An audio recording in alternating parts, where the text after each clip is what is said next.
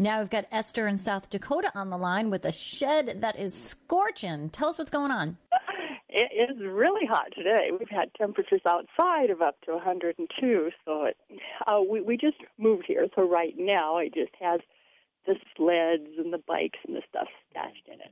But I want to put a potting shed. I want to put my potting shelf out there. Esther, what you're looking for this roof is something called a reflective roof coating. It's basically paint that's designed for a metal roof that is further designed to reflect the heat that your shed is gaining back out.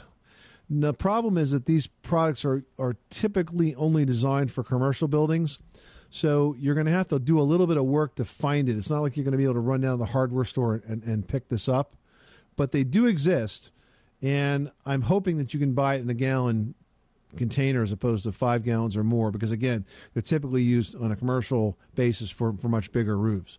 One company that makes them is called Sealoflex, Sealoflex, and they have a reflective coating called ReflectoWhite that is a very reflective coating for all sorts of roof surfaces. But it's important that you get one that's specifically designed for roofs, otherwise it's not going to stick. Okay? I understand. All right, well, good luck with that project. Thanks so much for calling us at 888-MONEY-PIT.